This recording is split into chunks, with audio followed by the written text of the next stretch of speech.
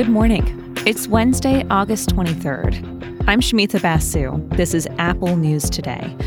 On today's show, a witness in the classified documents case against Trump retracts past testimony, an update on how talks are going in the Hollywood writers' strike, and why students and their families foot the bill for colleges' spending sprees.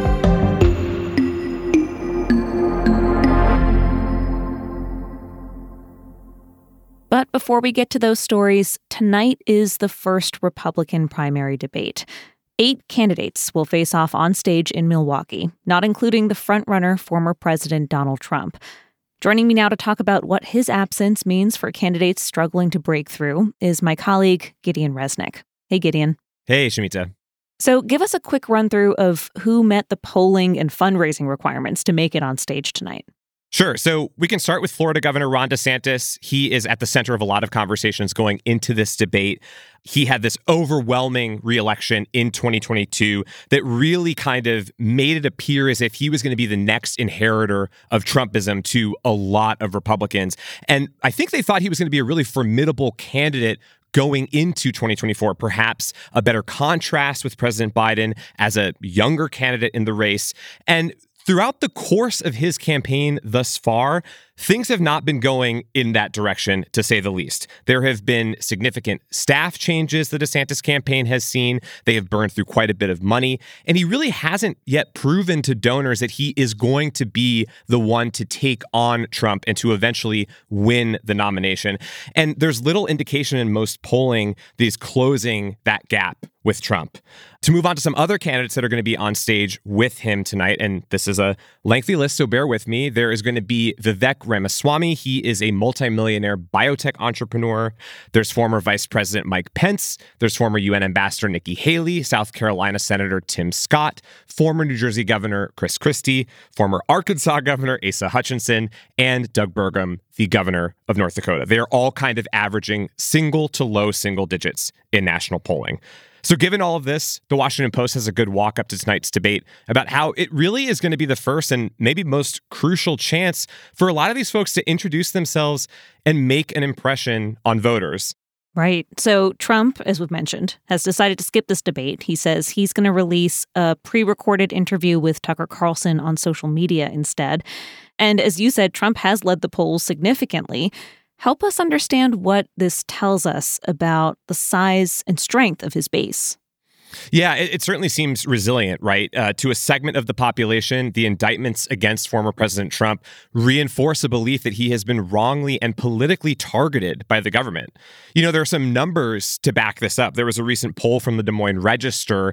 It was conducted as the Georgia indictment was revealed.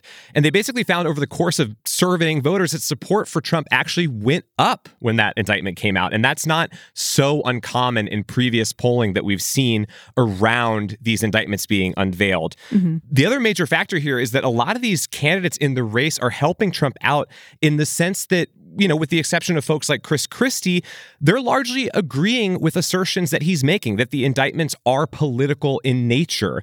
So it seems like most of them at this point haven't been willing to use these legal issues as a cudgel against Trump and as an argument for themselves. As former Republican Senator Rick Santorum told the Wall Street Journal recently, it's hard to run against a martyr. That is kind of the sentiment so far. So we'll see what these candidates have to say tonight. Yeah, so to bring it back to tonight's debate, aside from a lot of talk about Trump, which we can expect, what are some of the major issues, the things that are actually relevant to voters that we're expecting to hear these candidates talk about? Yeah, Shmita, it's a great question. I'll say that in my reading before this debate, it was surprisingly a little bit difficult to find a lot of really clear pieces sort of walking through the differences in the candidates' positions on issues, which, you know, maybe is a little bit symbolic of where the race is at the moment. It does feel like we have quite a bit of an understanding of some differences between candidates like Trump, like DeSantis, on issues like abortion, but there is a lot that is a little murky on the nuances of some of the other issues that we'll hopefully get more of an understanding of later today. One thing I did read that was interesting was this NPR story about the significance of Republicans having this first debate, as well as their convention in Milwaukee.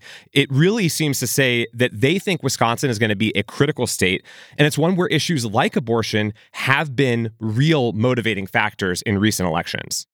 So we'll link to some of those stories that you mentioned, Gideon, on our show notes page. The debate is tonight at 9 p.m. Eastern on Fox News, and we'll have coverage of that in the Apple News app. Gideon, thank you so much. Yeah, of course. Thank you.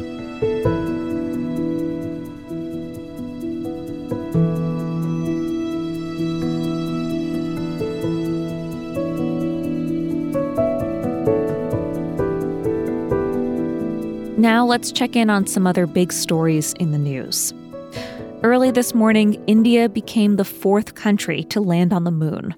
It's the first country to successfully touch down on the moon's unexplored South Pole. Intrigue over the South Pole has grown as a result of recent discoveries related to traces of ice. India has been steadily increasing investments in its space program over time and has plans to send the first Indian astronauts to space next year.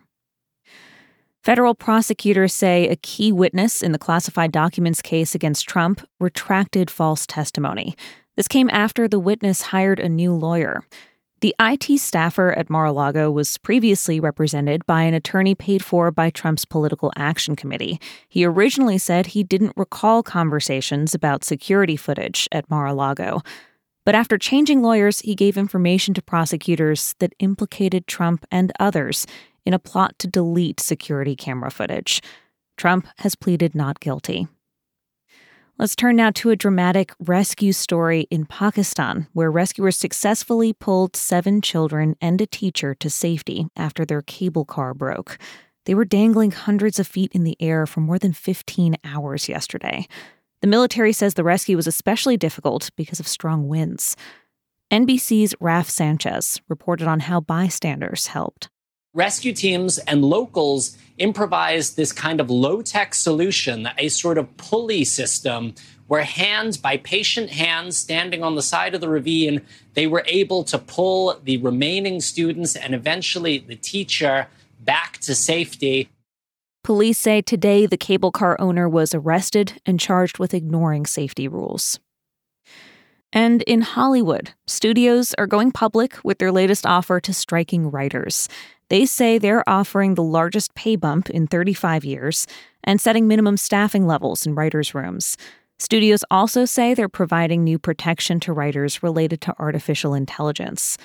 The Writers Guild criticized the studios, saying they're not serious about making a deal that's fair to writers, only in getting them to accept the studio's terms and end the strike.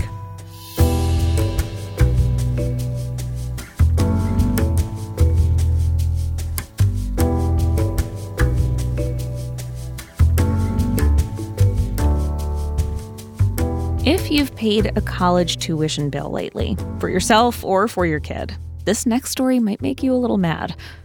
The Wall Street Journal went through records from flagship state universities dating back to 2002, and the data shows colleges are spending big, both inside the classroom and out of it, on lavish new buildings, stadiums, and expensive programs.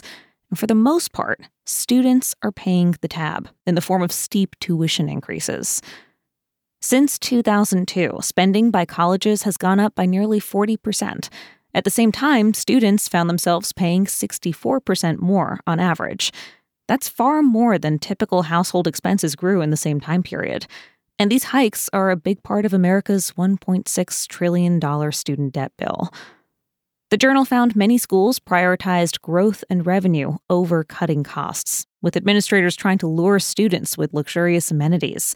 And there's some pretty eye-popping details in this report. At the University of Kentucky, for more than 10 years, the school spent $800,000 a day on average making upgrades to campus. At Penn State, administrators spent so much money the school now has a budget crisis, even though it's one of the most expensive public universities in the country. The University of Oklahoma hit students with some of the biggest tuition hikes, all while spending millions of dollars on projects. It even bought and renovated a 32,000 square foot monastery in Italy for a study abroad program. Once the garden and the frescoes were factored in, the final tab totaled more than $14 million. University leaders often say they're under pressure to raise tuition because state legislatures cut funding. And it's true, most states have reduced spending on higher ed. But the journal's analysis shows that rather than tightening budgets, universities kept spending far beyond essentials, with students and families effectively footing the bill. Higher ed watchers have called for more oversight to keep administrators in check. So the next time you're walking around a college campus, take a look around at the stadiums, dorms, all those Greek columns and marble floors, and you'll see reasons everywhere why it's so expensive to earn a degree in the United States. You can find all these stories and more in the Apple News app. And if you're already listening in the News app right now, stick around. We've got a narrated article from Town and Country about an elaborate jewel heist. $130 million in jewelry gone in less than 10 minutes. And that's when the story gets really twisty. So sit back, enjoy listening to that, and I'll be back with the news tomorrow.